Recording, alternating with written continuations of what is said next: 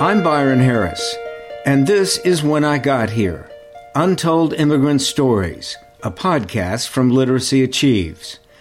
At Literacy Achieves, we provide English literacy programs for immigrant and refugee families in Dallas, Texas. Our students come to us from all over the world. We celebrate them and what they bring to our country. When I Got Here tells the stories of immigrants who've come to the United States, why they left their homelands, and the lives they're making here. If you'd been driving along a boulevard in Dallas in late 2021, you might have spotted Thear Suzuki, not on a sidewalk or in a car, but on a banner. Her portrait was one of 43 painted by former President George W. Bush in a book called Out of Many, One.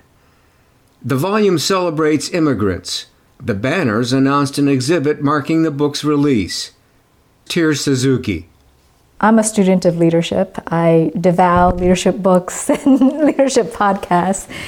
I met President Bush when I participated in the Presidential Leadership Scholars Program in 2019. We had dinner one night, and President Bush joined the dinner, and I was seated at the table with President Bush along with my fellow scholars. And at that dinner, he asked, President Bush is amazing in terms of connecting with people. He's very good at that. And he asked each of us about our story, and so we shared our story. And then that evening, he had said that he would paint me. How Thear Suzuki ended up as the subject of a presidential portrait is a saga of survival, persistence, and self-discovery. Her story begins in Phnom Penh, Cambodia, her birthplace. The nation was in the midst of a brutal civil war engineered by the communist Khmer Rouge.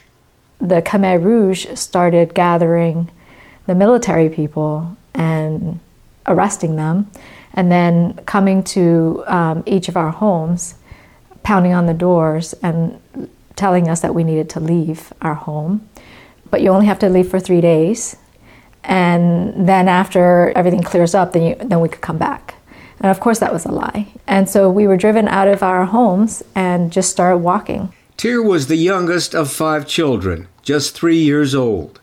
And I learned from my parents that we walked for 15 days until we got to the first destination, which is some village that they took us to, where we stayed for a period of time. So by a period of time, I mean like about 4 months or so. And when we're in the in that village, they would split up the families and send them into different labor camps. So essentially forced labor camps. The male adult would do a certain type of labor. The females, if they're older, would do a certain type of labor. Young women would do a certain type of labor.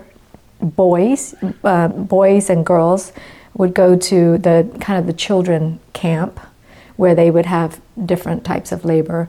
The 2 youngest girls, we were too young to go to these camps, and so we actually stayed back with my maternal grandmother in the village. We were in that first place for about 4 months, and then some families were put on a train to go. They didn't tell us where they were taking us, but they put us on the train, and then they dropped us off in the middle of the night in like this open field. I didn't remember this directly. My mom had told me this part, and they would drop us off, and so then people had to figure out where it was they were supposed to go, and so they ended up walking like 10 kilometers in order to get to this lake area where all the families ended up going, and there were 5,000 families. Within the 4 months of the 5,000 families, my mom said she heard that about 2,000 or 3,000 families, or equivalent of 2,000 to 3,000 families, died. Because if you can imagine, in this lake area, there was nothing there. And so you made your living quarters or whatever with tree branches, and you would sleep in the rain, and you can imagine the starvation and the disease. Families were left on their own to find food. They wanted to turn the country back to what's called year zero, right? Start all over again. And that there wouldn't be currency or money, so they destroyed currency. They destroyed the books. There were no more hospitals. They persecuted and killed the educated. So the teachers, the doctors, the business people, the military police people, right, because they were the enemy. And they wanted everyone to work as farmers with their hands and eat together. And there wouldn't be differentiation. Prior to the Khmer Rouge taking over, my mom and dad, they had a small pharmacy depot business. And so they had a lot of, I guess, medicines or medication that they were able to take with them when we had to leave the city. And so they used that to barter for food.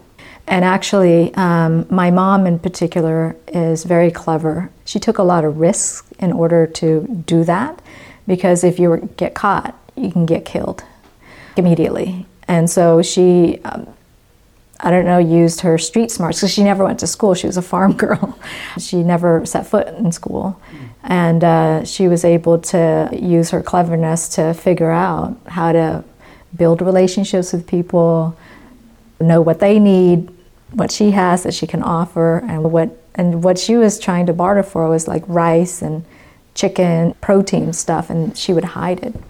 My dad would say we survived because of my mom's, her resourcefulness. The family survived, but they were separated.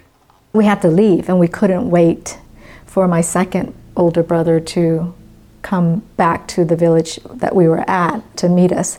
And so we left, and we went back to Phnom Penh in the hopes that we would get reunited with him. We walked for 6 months from where we were back to Phnom Penh, 6 months. And we didn't get reunited with him during that time, but once we got back to Phnom Penh, we did get reunited with him. Amazing that we were able to be reunited in Phnom Penh. And then a month later, my mom and dad decided that we needed to leave Cambodia. So then we escaped to the Thailand refugee camps. For 2 years, we were in 3 different refugee camps, in Thailand, in Indonesia, and the Philippines, awaiting for sponsorship to come to America, or actually to go to other parts of the world. We didn't know about America. By then, Thear was 6 years old. So 6 years old, and then 2 years in the refugee camps. So I came to the U.S. when I was 8. When I was younger, as a girl, and also as I was going through middle school and high school and even college, I really didn't have the awareness that, or the extent of the trauma that I had experienced. I didn't have an awareness of that. It was, I think our lives have been kind of, okay, we're now here. We have what we have. What do we do now? So it was very much about survival.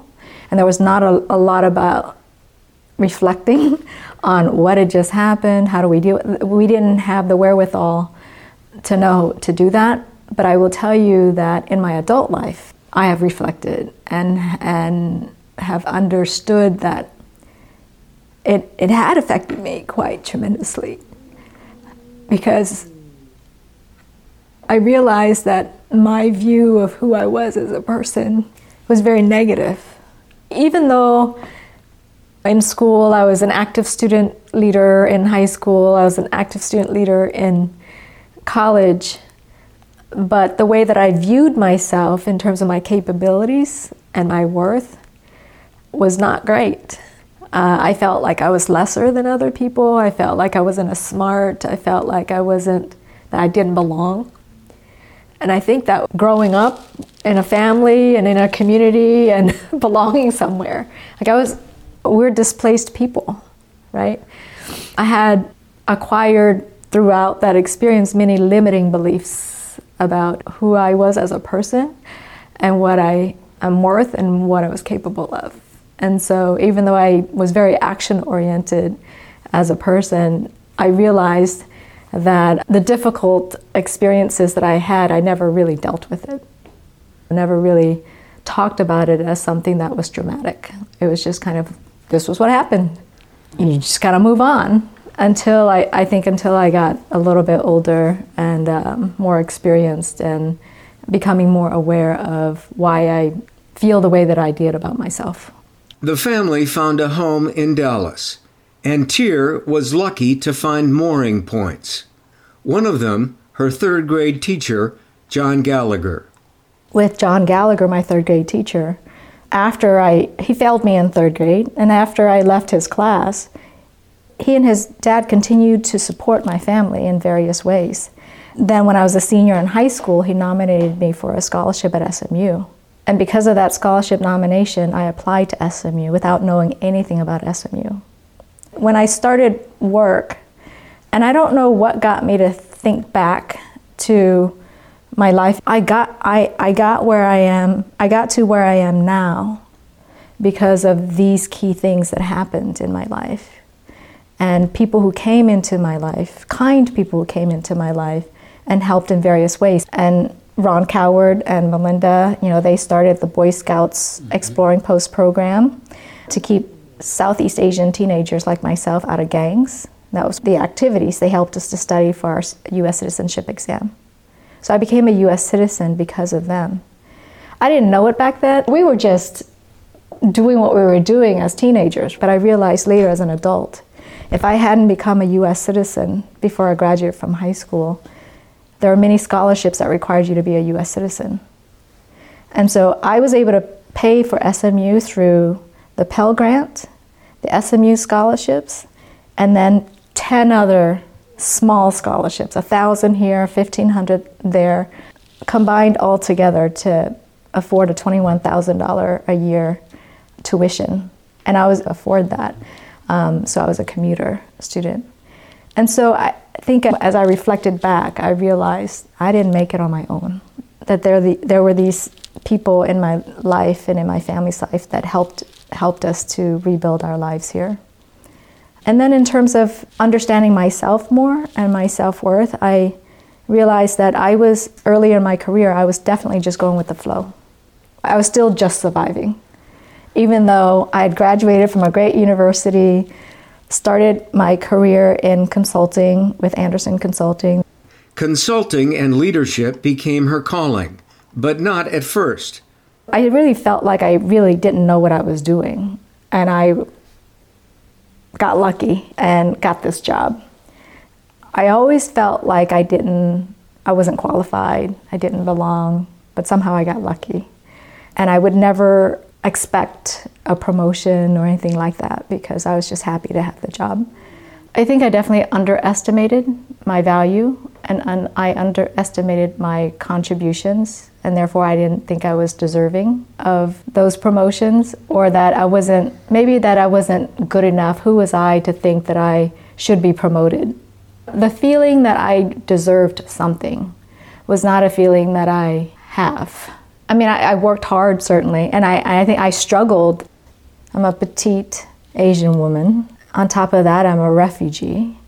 And so the hang-ups that I have about myself and how that was reflected in my behavior in the workplace kind of fed into the stereotypes as well, in terms of being not assertive, not strong, order-taking. I had a mentor and a sponsor who was African American, and he took a caring to my career and helped me to understand that I had strengths that were valuable to the team and to the company, to not belittle that, and to own that. But I think it was in my mid-40s when I started to understand more about the power that I actually do have and the potential that I actually do have that needed to just be unlocked. After a series of successes at several consulting firms, Thear is now a partner at EY, one of the 4 largest consulting firms in the world. Having realized her worth, she invests her time and intellect in organizations like the Orchid Giving Circle, which she helped found. The circle directs philanthropy to the North Texas Asian community. I have a vision of a world where everyone feels free and safe to be themselves and to use their gifts and talents to help others.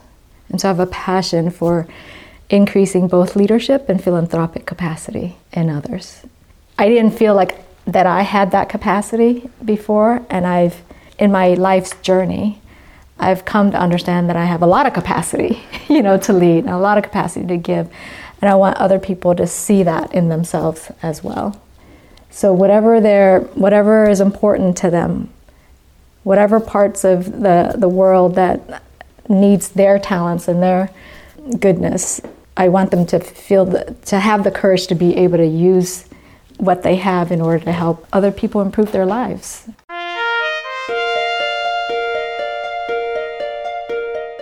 You've been listening to When I Got Here, Untold Immigrant Stories, a production of Literacy Achieves, where we provide English literacy programs for immigrant and refugee families in Dallas. To learn more about our mission and these podcasts, visit our website at literacyachieves.org.